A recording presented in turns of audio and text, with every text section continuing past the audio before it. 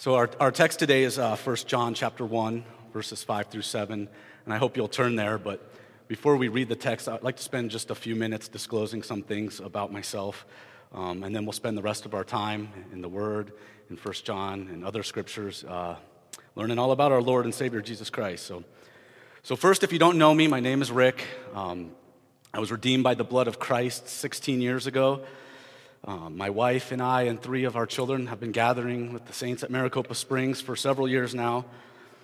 I love God. I love the Word of God, and there are very few things I'd rather do than spend time mining the riches of God's Word. And I talk about God often, and I talk about the Bible often, but this is my first sermon. So you might not tell by my expression that I find it an absolute honor to be doing this. It's just that I have fear and trembling of 2 sorts right now. The first kind is the fear of public speaking, and I wonder if you guys can relate, because I've heard that it's one of the most common fears among man. And it's irrational. I've had to speak in public for work, and no matter how many times I've done it, I get in front of the people, I'm never comfortable. I have an unreasonable fear. And right before I'm called to approach the front of the room, I literally see my body ignore my mind. My mind is saying, all is well. You're prepared. You got this. You've done it before. Nothing bad has ever happened to you. You can do this, right? But my body must imagine another outcome. It must imagine me approaching the podium as to me walking to the edge of a cliff. It must see me picking up that microphone as me just leaping off to the rocks at the bottom. And in an effort of self-preservation, my body tries to sabotage my mind. It tries to take over to keep me from advancing. I literally watch my body turn on myself. My hands start shaking, and they are. So I think there's no way I could hold a microphone, and that's why I'm so grateful for this right now. I feel nausea building up in my stomach. It's the kind of nausea I can hear rumble, and I wonder if the audience can too. And again, I'm glad the microphone's way up here. But in the end, I use my mind to assure myself that it's irrational, and I overrule my body, and I force myself to do it. I obviously have not died from public speaking, but the cycle keeps continuing as it is today. And so that process might be considered renewing my mind with the truth. And the principle of renewing our minds with the truth to overcome the flesh has a small impact on temporal things.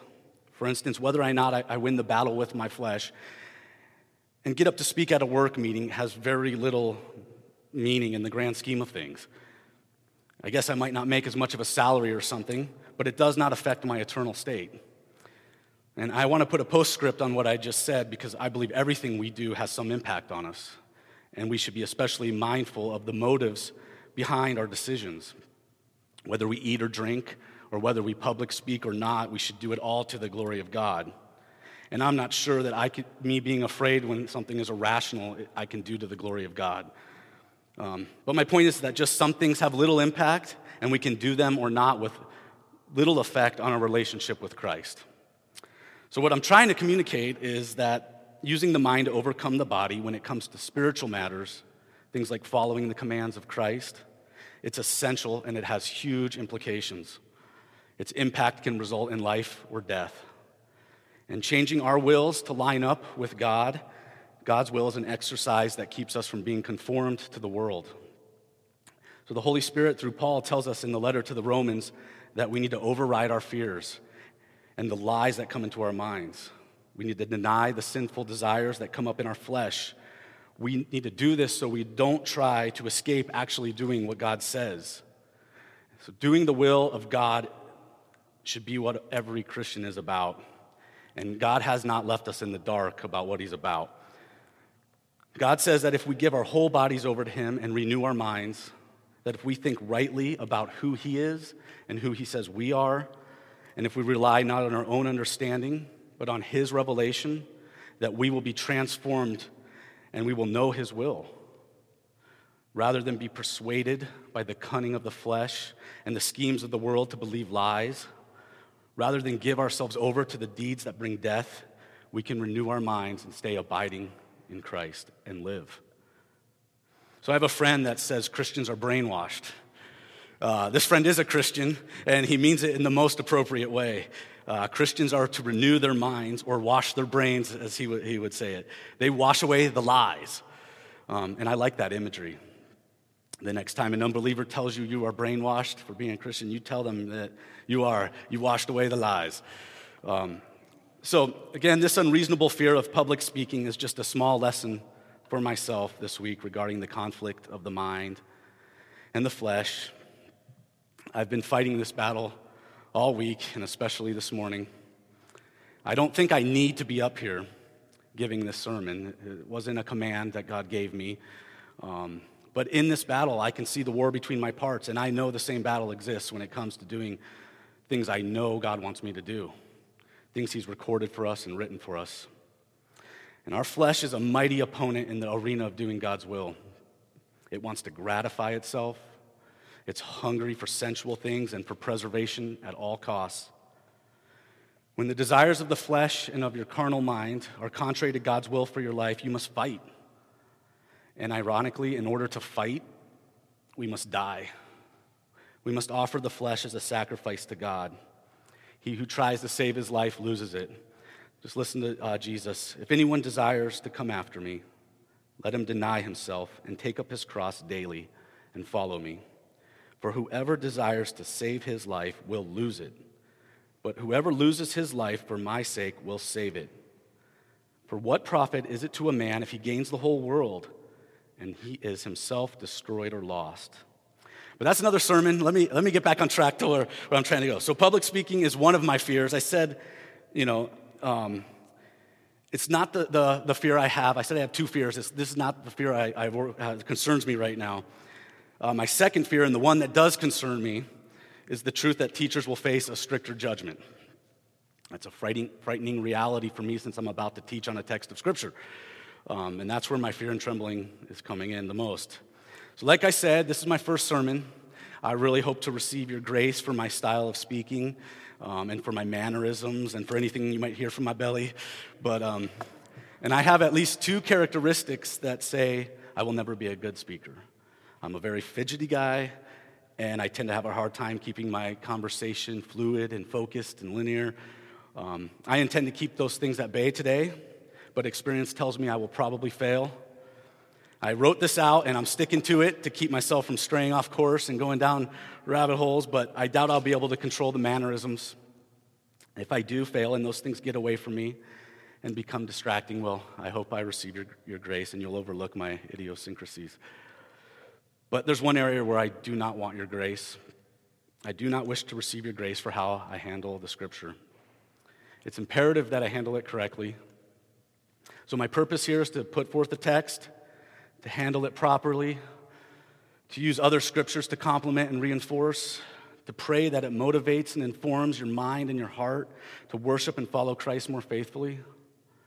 I've prayed for success in that arena. And if I mishandle the text or elevate myself in any way, well, I hope to receive no grace from you, and I should expect severe judgment from God. So I hope you will challenge me if I do mishandle the text in any way. Not to a sword duel or anything, but I just mean that you would approach me or the elders afterwards and bring your concern. If I said something in error in public, I believe I should correct it publicly. So for everyone's benefit, including myself, correct me. I don't want to believe error, and I certainly don't want to pass on error to you folks. But I will say, if you want to refute something, I would ask that you have a scriptural case and not just your opinion. If after hearing your concern and agreeing from Scripture that I was in error, I will come up here next week and correct or recant anything I said. But on the flip side, if what I said is new to you or you've been believing something other, then I would expect you to renew your mind and start believing the truth. So that's a little bit about me and my fears and my requests. Let's pray, and then we'll get back on track. Again, the text is 1 John. So if you want to flip there, let's pray. Father, as Christians, we have encountered your grace in our lives by calling us to yourself. Lord, you showed us your plan of salvation through the cross, and it came at a great cost, Lord. I pray as we study your word right now that you would show us more about who you are, about who we were, who we are now, what we will become by being covered by the blood of Christ. Father, as I've prayed, as I've prepared, that you would keep me from proclaiming anything that other than your truth, Lord, I pray now that you prepare hearts and ears to receive that truth, and that it stirs up and causes more love and obedience to you for your glory. And amen. So let's read our text, 1 John chapter 1, verses 5 through 7. I'm reading from the New King James Version. This is the message which we have heard from him and declare to you, that God is light, and in him is no darkness at all. If we say that we have fellowship with him and walk in darkness, we lie and do not practice the truth. But if we walk in the light, as he is in the light, we have fellowship with one another, and the blood of Christ, his Son, cleanses us from all sin. Those are the words of the Lord, so let us consider them. Let's break down the text, okay? So the first word to consider is message. We have a message here. It's an announcement, a proclamation. But even better, the word means promise. That's how it's used every other time in the New Testament. 52 times it's translated promise. Just to see that, flip over to 1 John 2:25. 1 John 2:25 says, and this is the promise that he has promised us, eternal life. That word is the same there. So John is relaying something to us, something sure, a good promise. So here in verse 5, he's saying this is a promise which we have heard from Jesus. Church, this is a message from Jesus. It's a beautiful promise that every Christian rejoices in, that being in fellowship with Christ will cleanse us from all sin. Let's follow along the next words. We have heard from him. This tells us about the origins of the promise. Where did the message come from? The author John heard it from Jesus. So John heard something. This is not something that he read about from some historian and is passing along to us. The apostles heard the message directly from the mouth of Jesus. That is what makes them apostles of Jesus Christ. They were sent by Jesus to preach his message, not their own. They heard it directly from him. He was their teacher, not eyewitnesses, not historians, not professors, not books. The information that they had, it came from truth himself, Jesus Christ. So keep a finger in 1 John for me and flip over to Galatians chapter 1, verses 11, 12. I'm going to have you running through your Bible a little bit, so get ready. Galatians 1, verses 11 and 12. While you're looking there, I want to say the apostles and their writings are authoritative. They are just as if Jesus were writing. Even the apostle Paul got the message that he preaches in all of his epistles directly from Jesus. But Paul, in a different way than the other apostles, he heard the message after Jesus was resurrected from the dead. That is why Paul told the Corinthians that he had an untimely birth as an apostle. And he told the Galatians that he was not relaying the message and teachings of Christ from secondhand information. Galatians 1, verses 11 and 12.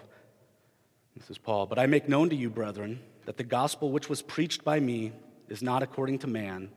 For I neither received it from man, nor was I taught it, but it came through the revelation of Jesus Christ. So Paul is a unique apostle here in hearing the message after the resurrection. But nonetheless, he heard it from Jesus, just like John did. So if you're wondering why do I make a point about the apostles, because we need to be mindful that we're hearing the apostles' teaching. I don't want to take anything away from gifted teachers. It's a gift of God to the church for sure, and he's equipped men to instruct and build up the body. But all teachers really need to get their information from the source, from the apostles of Jesus Christ, and not from their own interpretations. So search out what you are being taught and make sure it comes from the scriptures and not from man. If it is from the scriptures, believe it. So back to 1 John. You guys there? Kept your finger in there? All right, so we got the message, and we got that it came from Jesus, and it's about to be what? What's the next word? Declared. So thus far we have learned that John has a message. It's rather a promise from Christ, which he heard from Christ himself, and now he's going to declare it to reveal that promise. The message, the revelation which we are getting to, it climaxes at the end of our verses here in verse 7. It's that the blood of Christ cleanses those that have fellowship with him from all sin. That is the gospel, and it is the message that is being proclaimed. It was declared, and it is being declared to this day. And I hope you are proclaiming it too. Readers in the first century and all the way down to the present time, and all those that will read it or hear it in the future need to hear this message, this good news from Jesus. We heard this message 2,000 years later, and it is very good news. Do you remember the first time you guys heard the message? I remember the first time I heard it with a heart that was prepared by God, and I understood fully then why men die, and at the same time I understood that they don't have to. My heart rejoiced. I was pardoned from death row. It's the ultimate gift. Those that are in him, that have fellowship with him, that obey him. And I want to be clear that the first act of obedience is to believe in him and to believe what he did. They will be cleansed from their sin. We know that sin brought death, and we're all going to die. But if we are cleansed from sin, we are spared. We are saved from the sting of death. We are immortal. Say it with me. Oh, death, where is your sting? Oh, death, where is your... Thank you. Thanks be to God who gives us the victory through our Lord Jesus Christ. So, brethren, establish your hearts in that message, this message we're about to hear. Abide in it. Be immovable in that. It's not hearsay. It's a promise from God.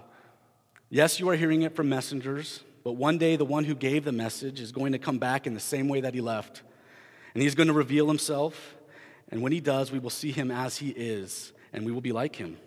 And that too is a promise from God. So John goes on to say, God is light, and in him is no darkness at all.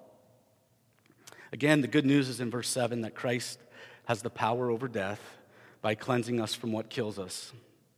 He knew no sin, but he spilled his blood and used it to buy his church. His blood cleanses us from our sin. And John is proclaiming that message. But here, sandwiched in the middle of that, he's giving a sort of test to see if you really believe that message. You see, Christ had more to say than just believe in me and I will save you from the wrath of God. He said, believe in me and believe what I say. Obey my commandments. There is no excuse for disobedience because he has given you the ability to obey. Let's look at something else John heard from Jesus. Flip over to John, not 1 John, but the Gospel of John. And look at John chapter 14, verses 21 through 24. So that's Gospel of John, chapter 14, verses 21 through 24. Let's read it. Jesus says, and listen closely at the end to see that it's really God saying this. He who has my commandments and keeps them, it is he who loves me. And he who loves me will be loved by my Father, and I will love him and manifest myself to him. Judas, not Iscariot, said to him, Lord, how is it that you will manifest yourself to us and not the world?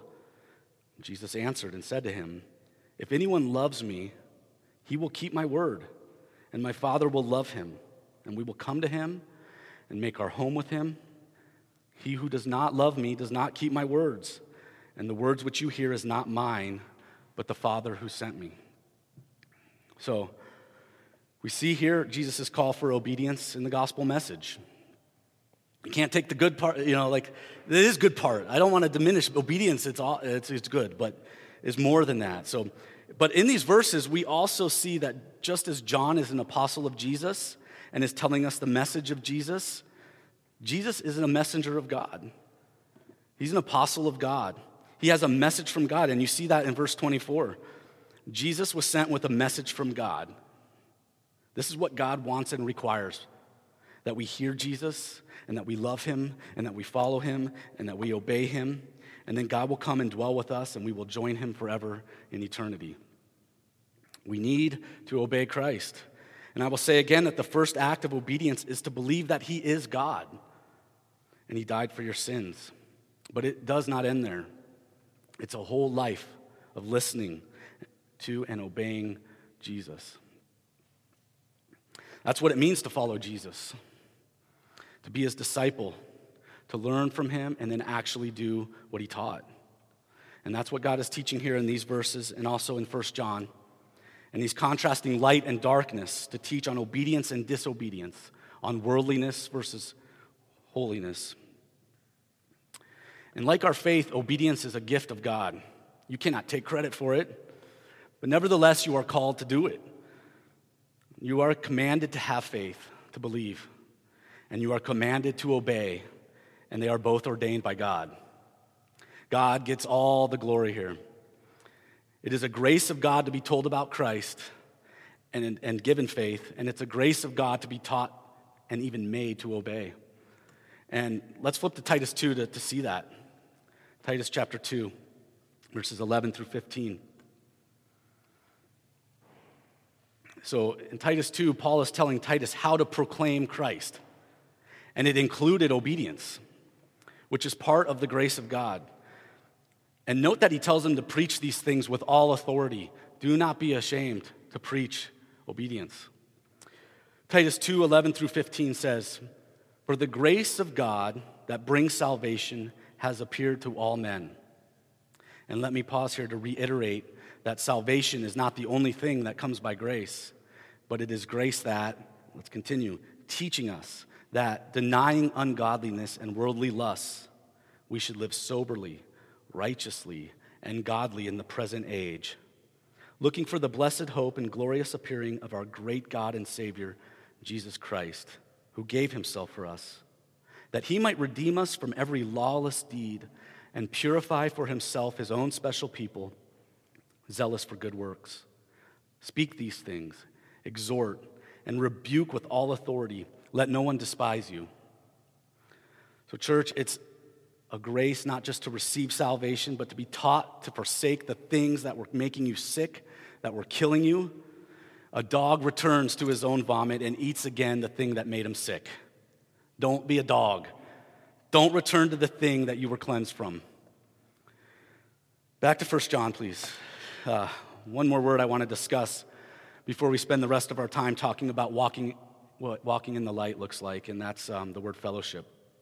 And that word means to be a partner or a partaker, to have communion with.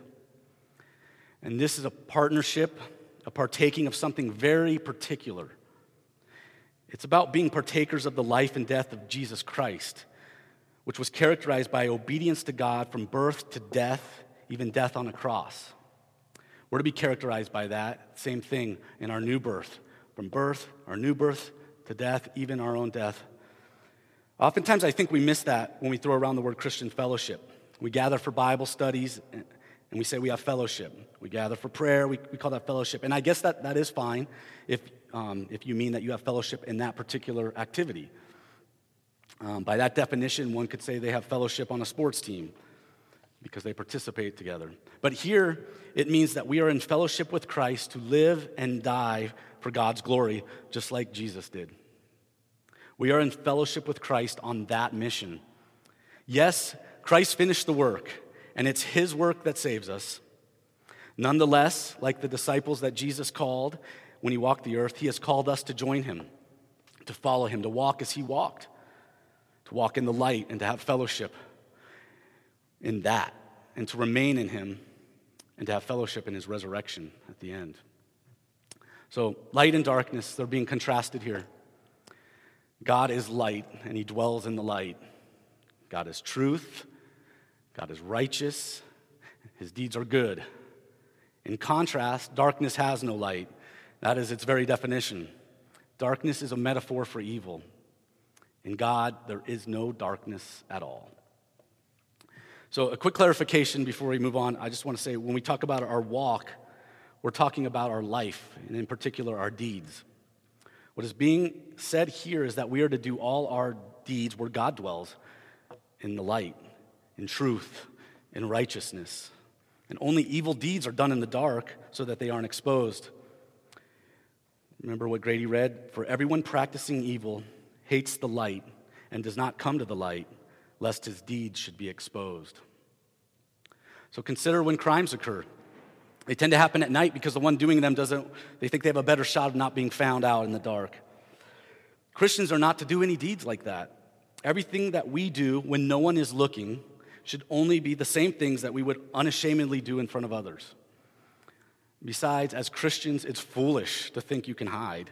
You may be able to hide your own sins from others, but usually I think people are only fooling themselves when they try to do that. God sees everything. Nothing can be hidden from him, and everything will be laid bare before Christ. So as Christians, we're being asked here to examine ourselves to see if we are walking in truth and in righteousness, if we are living in the light. We are told to walk knowing that all of our deeds will be exposed.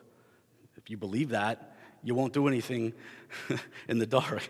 If you say you have fellowship with Christ, if you claim to be partaking in his life of obedience to God, then you can confidently bring all your deeds into the light where God is because you have nothing to hide. Your only agenda is to do the will of God. But if you have something to hide, if you are walking in the dark, don't be deceived. You have no fellowship with Jesus. You are dead in your sins, and the blood of Christ has not cleansed you because you still love your sin more than God. Christian, God has called us out of darkness and into his marvelous light, and he has used his apostles to tell us. Remember earlier when we talked about Paul being an apostle of the resurrected Christ? Turn to Acts 26:16 for me. Acts 26:16. I want to look at a particular moment of Paul's experience and to see what message Jesus wanted Paul to speak. Acts 26:16. So this is when Paul was retelling his story of conversion. He was on his way to Damascus to persecute the church. When Christ appeared, notice in verse 13, in the light, it was light more glorious than the sun. It blinded Paul. And then Christ said these words, "But rise and stand on your feet, for I have appeared to you for this purpose, to make you a minister and a witness, both of the things which you have seen and of the things which I will yet reveal to you. I will deliver you from the Jewish people as well as from the Gentiles, to whom I now send you."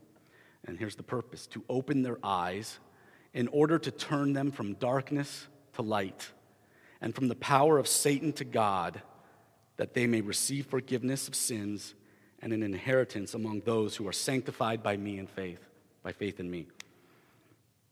So the purpose of the message Paul was to speak was to turn people from darkness to light, from bondage to sin to liberty and living righteously. We are children of the light. We do our deeds in the light in the day because we no longer belong to the night. We should have nothing to hide because we are only doing the will of God. We have spent enough time doing the will of our flesh, which was leading to death. Listen to these verses in 1 Peter. You don't have to turn there, I'll read them. "Therefore, since Christ suffered for us in the flesh, arm yourselves also with the same mind. For he who has suffered in the flesh has ceased from sin, that he no longer should live the rest of his time in the flesh for the lusts of men, but for the will of God. For we have spent enough of our past lifetime in doing the will of the Gentiles, when we walked in lewdness, lusts, drunkenness, revelries, drinking parties, and abominable idolatries.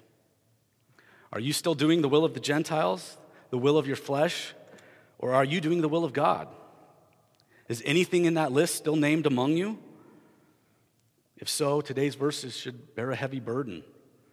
You say you have fellowship with Jesus, but you lie, and the truth is not in you. And the blood of Christ will not cleanse you from your sins. So believe, obey, come out of the darkness and approach the light. Arise, you sleeper." The Bible keeps saying this. God doesn't want you to miss it. Listen to these verses in Romans 13. "Now it is high time to awake out of sleep, for now our salvation is nearer than when we first believed. The night is far spent, the day is at hand. Therefore, let us cast off the works of darkness and let us put on the armor of light. Let us walk properly as in the day, not in revelry and drunkenness, not in lewdness and lust, not in strife and envy. But put on the Lord Jesus Christ and make no provision for the flesh to fulfill its lusts." So, church, to put on Christ is to put off sin. There are two humanities walking the earth, those in Adam, those in Christ. Put off the old man, put on the new man, Christ. The old man disobeyed God, and he lost access to the tree of life. The new man obeyed God and restored access. The new man is life. If you're in him, you have life. Ephesians 5 is really a great chapter on what our walk should look like and how submission to God is played out in different roles, whether you're a child, a parent, a slave, a master, a husband, a wife. But I want to hone in on a specific section. Go to Ephesians 5 and start in verse 8, please. Ephesians 5, verse 8.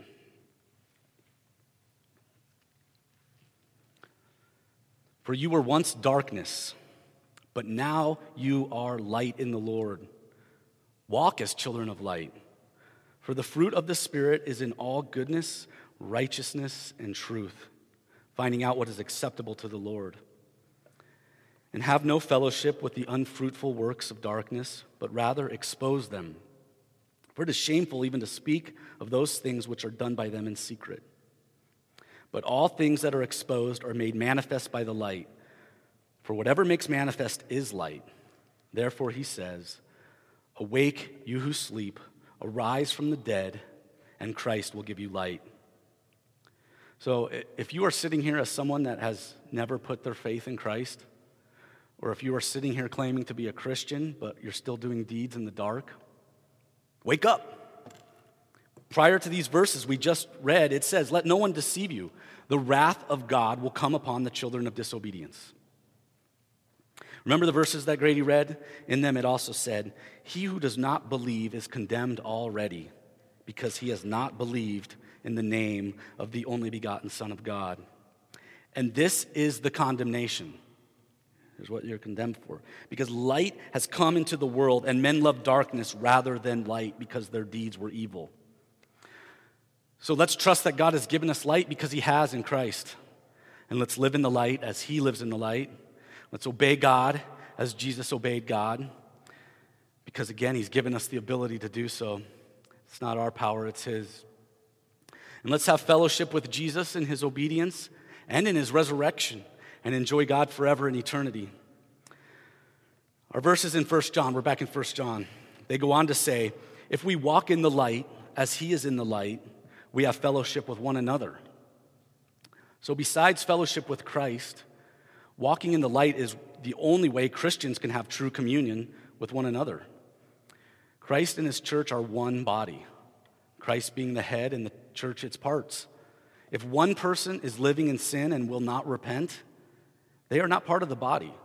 Their fellowship is broken with Christ as well as the members of his body. So the charge is to walk in the light. So how should we do that? How should we live to have true fellowship with Jesus and his church? So let's finish out with that discussion. Let's go through some instructions from Scripture on how we are to have this fellowship in obedience, how we are to walk. We've already seen several things we are told not to do. Things like immorality and lust, drunkenness and wild parties, strife and envy, and worshiping idols. But let's talk about what we should do to walk in the light. Again, this is a metaphor for our behavior. And Jesus is our example. When we say walk as Jesus walked, we don't need to go to Israel and retrace his footsteps and walk where he walked.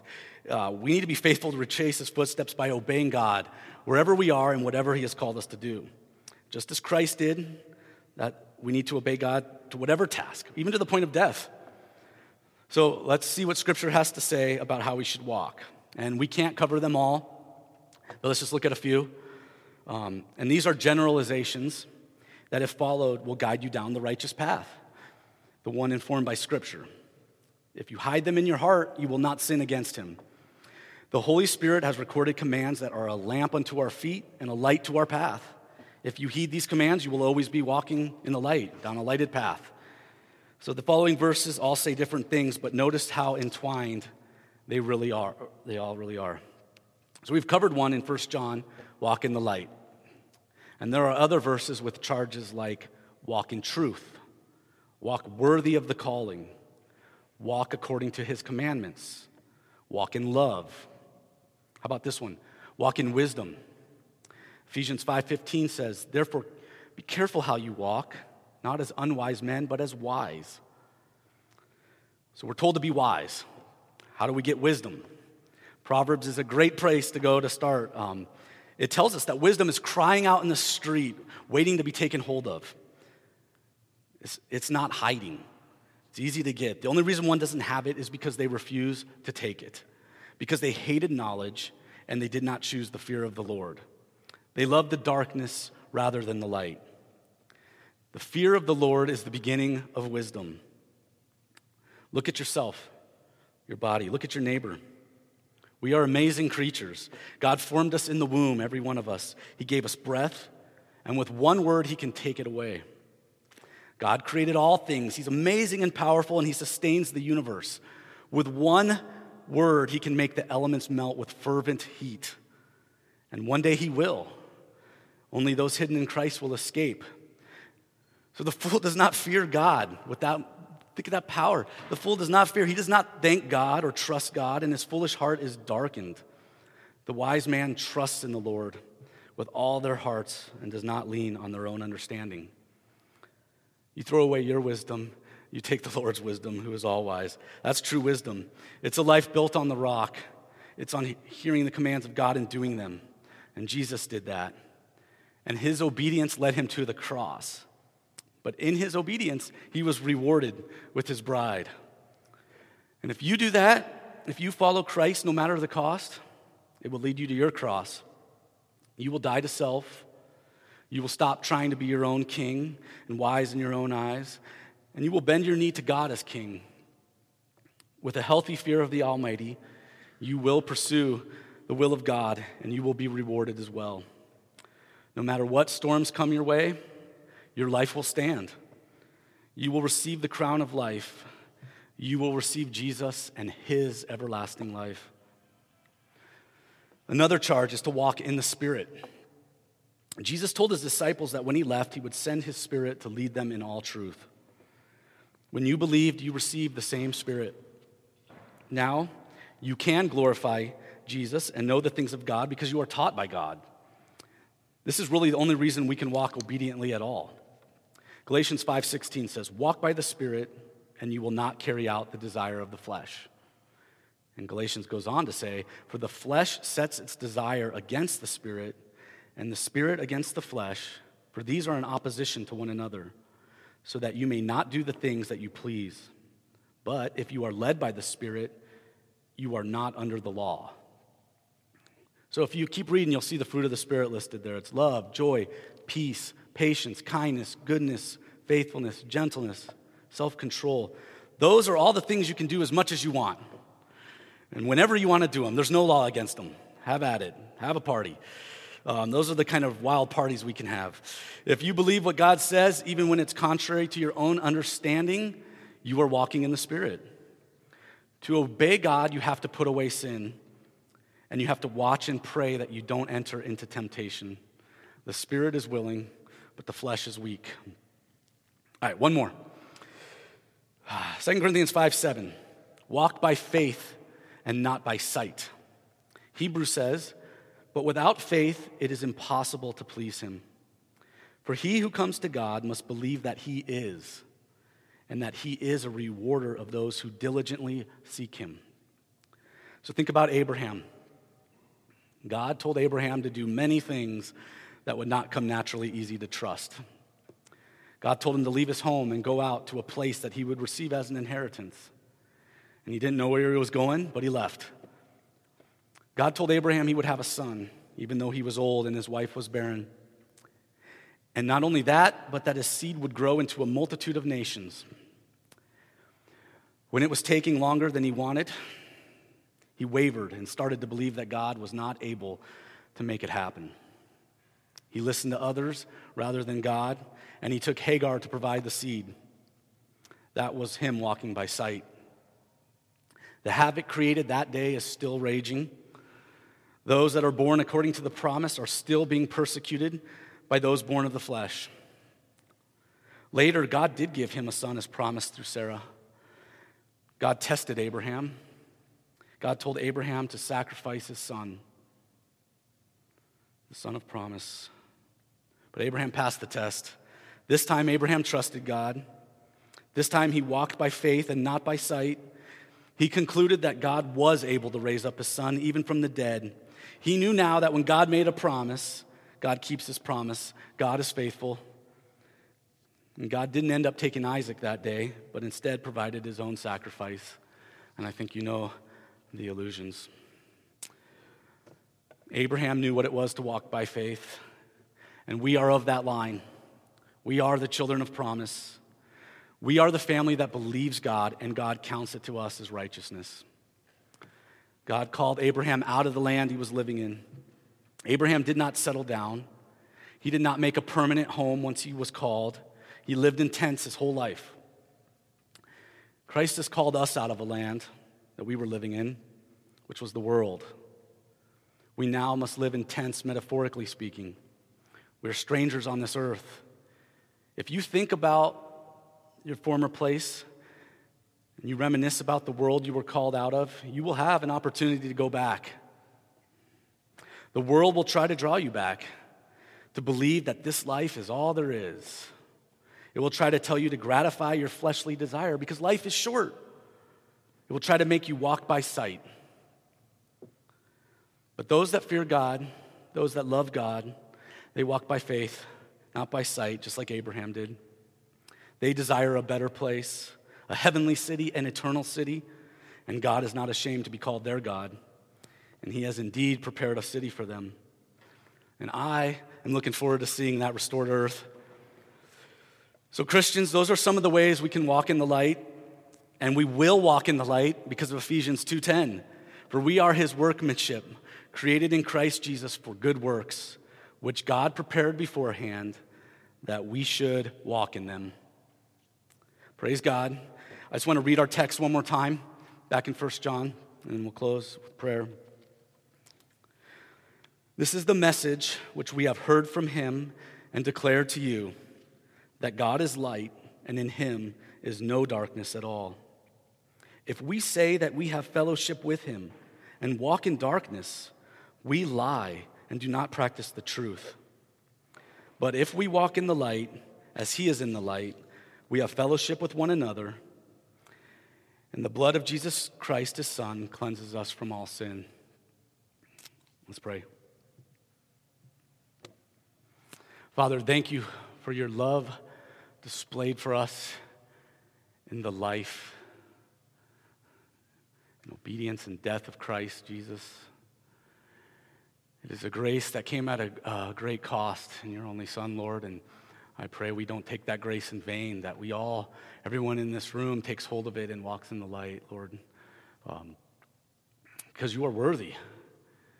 You are good and righteous, Lord. I pray that the things we've heard today about how we should walk are stored up in our heart, that we hold them as a valuable treasure, that we lean not on our own understanding, but wholly trust in you, Lord.